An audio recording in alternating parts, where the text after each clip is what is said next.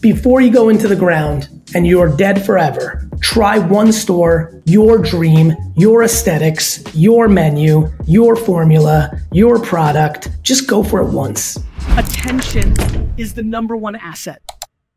Let's kick it right off. The arbitrage is here. As I spent all summer selling cards on eBay to join a Fanatics live stream and win an auction to what I think I stole to grab 15 minutes of your time. So eBay, I mean, I've been following you for years. We're obviously all in on the vending. We're all in on the cards, the books, the whole nine. So we run a podcast and we want to give back to our people, our staff, our employees. And we've got, a couple questions teed up for you. I want to just introduce ourselves real quick and go from there and see where that takes us. And just holy crap, we're so blessed to even have a little bit of your time. I'm so honored. Yeah, Justin's voice is shaking.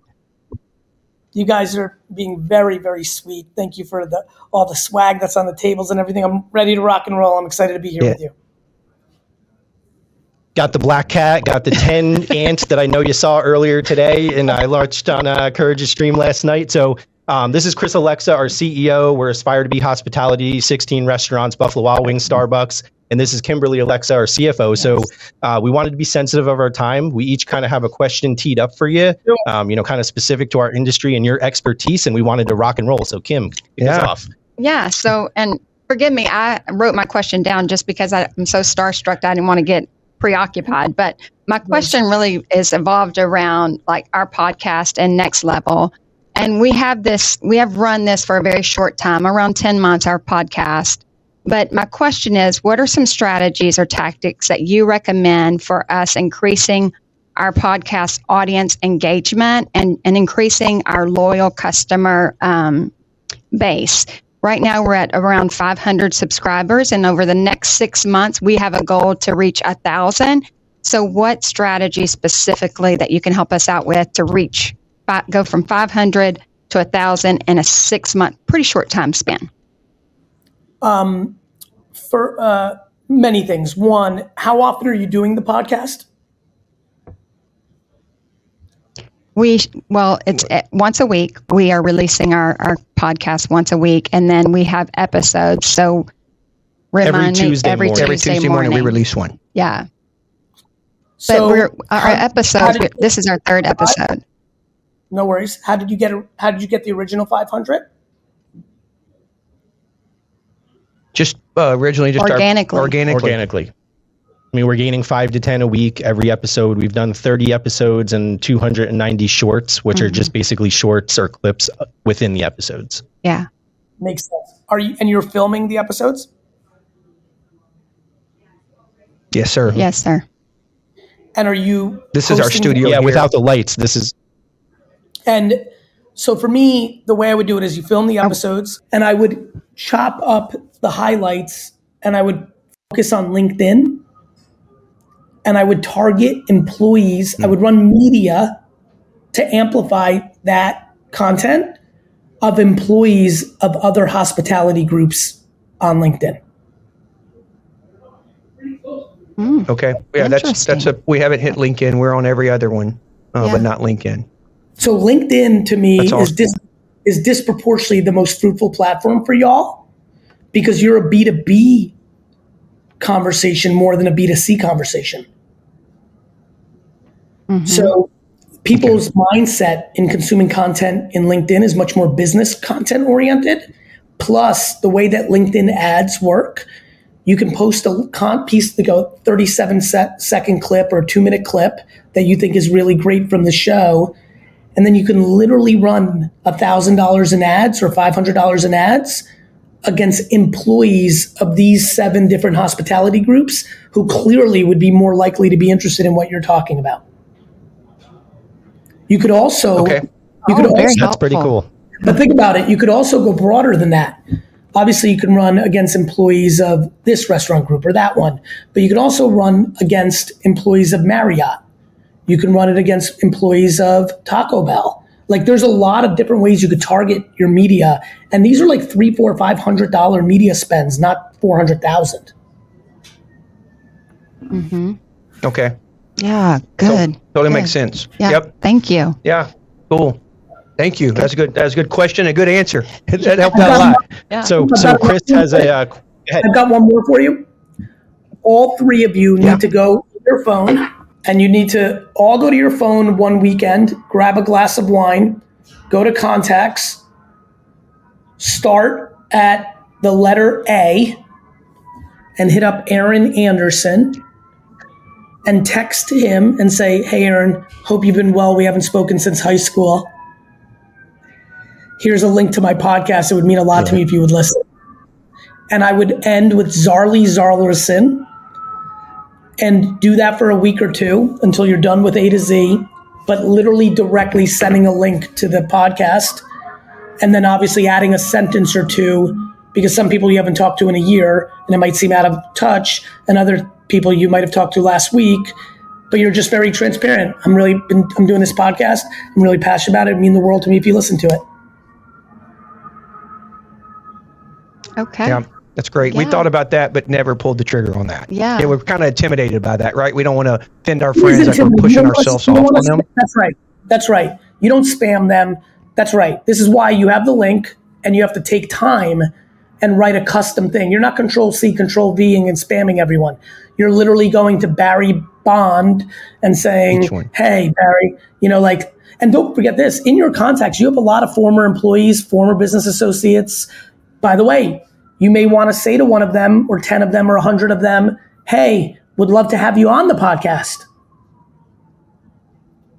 Oh, yeah. Yeah, I love it. Yeah. I like the thing about drinking the wine too at the same time.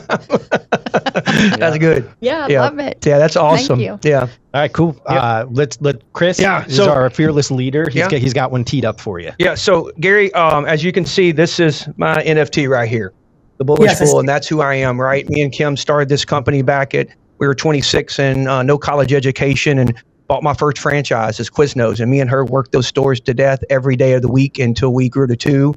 And then we sold those and grew this brand. And we changed our company name to Aspire to Be. And that's what it is, Aspire to Be More. We're just out here trying to change other people's lives too, just as you're doing too.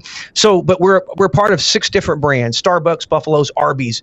As a CEO, I'm always sitting in my office. I spend a little bit of time of always dreaming and visualize what's our next step. What are we doing next? We are so saturated with the restaurant. As when COVID hit, it killed us all, right? And it was like, I've always tried to diversify. What can we do next? And I'm always looking out there, and I want your advice. I've looked at other things too, and I'll use this for example, like energy drinks. We sell a lot of Red Bull in our bars, and a lot. And then one of the things Kim envisioned was a slip-resistant shoe. Can we get in a shoe line? Because we have 1,000 employees, if not more, that are buying these, Skechers shoes. And is there anything that you can throw at me that you might let us look at, that we should be looking at in this business? I believe the natural step for you to go for the Grand Slam is to become the franchisor. Yeah. I believe if you guys were my first cousins and we were always family vacationing, at the level and scale that you just referred to, I'd be bothering you on that one week at the grandparents' lake every year saying, "Listen, with the money you're making, because you've got the successful thing, once a year, you need to try a concept that is yours." Because what will happen is either it's just a good one-store execution, and this is a muscle you don't have. I always say to franchisees, I speak at a lot of franchisee conferences through the years, and I'll get off stage and I'll crush because I'm good like that. And they're like, "Gary, I love you. You and me are, we're the same. We're entrepreneurs." And I always say this, and this is not disrespectful. I need you to hear this because this is the most fun way to answer your question. I go, "We're not the same, my friend. I'm an entrepreneur. You're entrepreneurial." Mm-hmm. When you're a franchisee, you are an entrepreneurial person with training wheels on. Because when you're an entrepreneur, you do everything. When you're a franchisee, you do most things, but not everything. I think the next step for you versus using your infrastructure, which is smart. I see the energy drink. I see the slippers. My gut is you've built a ridiculous core competency over the last decades. You're educated the way I'm educated, from the streets, from the stores, in the trenches. Right. I find it inconceivable that the two of you, the three of you, whoever else is in the inner circle, don't have some idea of a taco, a pizza, a hot dog, a Philly cheese. I don't know what you think, but there's always new concepts. It's fucking hard. But I think it would be wildly fruitful and enjoyable for you to try. Because I believe you have too much operational knowledge that even if it's not a great concept, you'll have a one-store unit that does well. And you can just sell it off, or you might just want to have it for yourselves. And if you really made the QSR that you really wish existed, it will also be enjoyable. Yeah. True. That's true. Thank you. Yeah. Because that is something is, I've always told people that I'm not an entrepreneur. I'm a franchisee. I'm just following the blueprint, but we've always had that vision to do our own thing, and we would love to do that. And it is at this point in life, I want to do something enjoyable. Really. It's just like, take one like that, and invent something. Like maybe you love watermelon juice. Like you can go for it. You know this because you've been in the game. How long have you been in the game now? Now I'm 50. We've been doing it since I was 26. Yeah. So 24 years, you've seen some concepts that people did not think were going to work, right? You've seen some stuff that has now hit scale, right? That when you read it in the magazines or you heard about it, or I'm sure the both of you look at each other and be like, fuck, we shouldn't have passed on that one. That one did well. Yes. Yeah. Right? A ton of times. Yes, sir. That's the game. So I would say that before you go into the ground and you're dead forever, try one store, your dream, your aesthetics, your menu, your formula, your product. Just go for it once. Yeah. Thank you, my friend. You just watered the seed, brother. Thank you. You know why, brother? Here's why. God forbid you hit it. Yeah. God forbid. It's game changing. That is right. The energy drink or this. That's solid. But you could, and you know what? As a franchisee at this level of success with this many units, it's inconceivable to me that it hasn't crossed your mind. So fuck it, and use the amount of money that you can go to zero on when you do it. $1 million, $5 million, $2 million, $3 million. I don't know you, but do it at a level where it can go to zero because it is very hard. But remember that the three of you have, and two of you for sure, and I don't know how all the relations, but you have the operational capability. Yeah. I'm done. Yes. Yeah. Woo! I got to get started, Gary. Finish this up here. I got to get to work on my dream. So, go ahead, Justin. Let Justin get his question in. Let me end here with, hospitality, franchising. We have a niche audience, and I do LinkedIn. I've got 10,000 followers, and we go to conferences, and people just they rant and rave about what we're doing, but it's not necessarily resonating until call it our subscribers or viewership or impression. So as someone who's got an inner circle of some, what we say best in class restaurant folks and hospitality, you've got any ideas on the type of short form content that as an operator I can excel in? I'm super connected into VeeFriends. I've read the books. What could we be doing that's kick ass? I think you should do Ask Gary Vee. Tea with Gary Vee. I think you should do your version of a Q&A show because then it will go deeper. And then that concept will resonate with who you're talking about, because it's hard to self-start on details that we're talking about. But if you answer questions from this universe, you will get to the nerdy content, which will then make you go further. Yeah. The nerdy content. That's what we were talking about. That's what we're hitting it. Yeah. Very cool. We just started that. It's hard, right? It's hard for me, and I'm great at this, to just come up with the nerdy content, which is why I've always done Q&A. There's a reason I did Ask Gary Vee. There's a reason Tea with Gary Vee worked. Got it? Yeah. I have two. Okay. Wow. So let's wrap it up with this.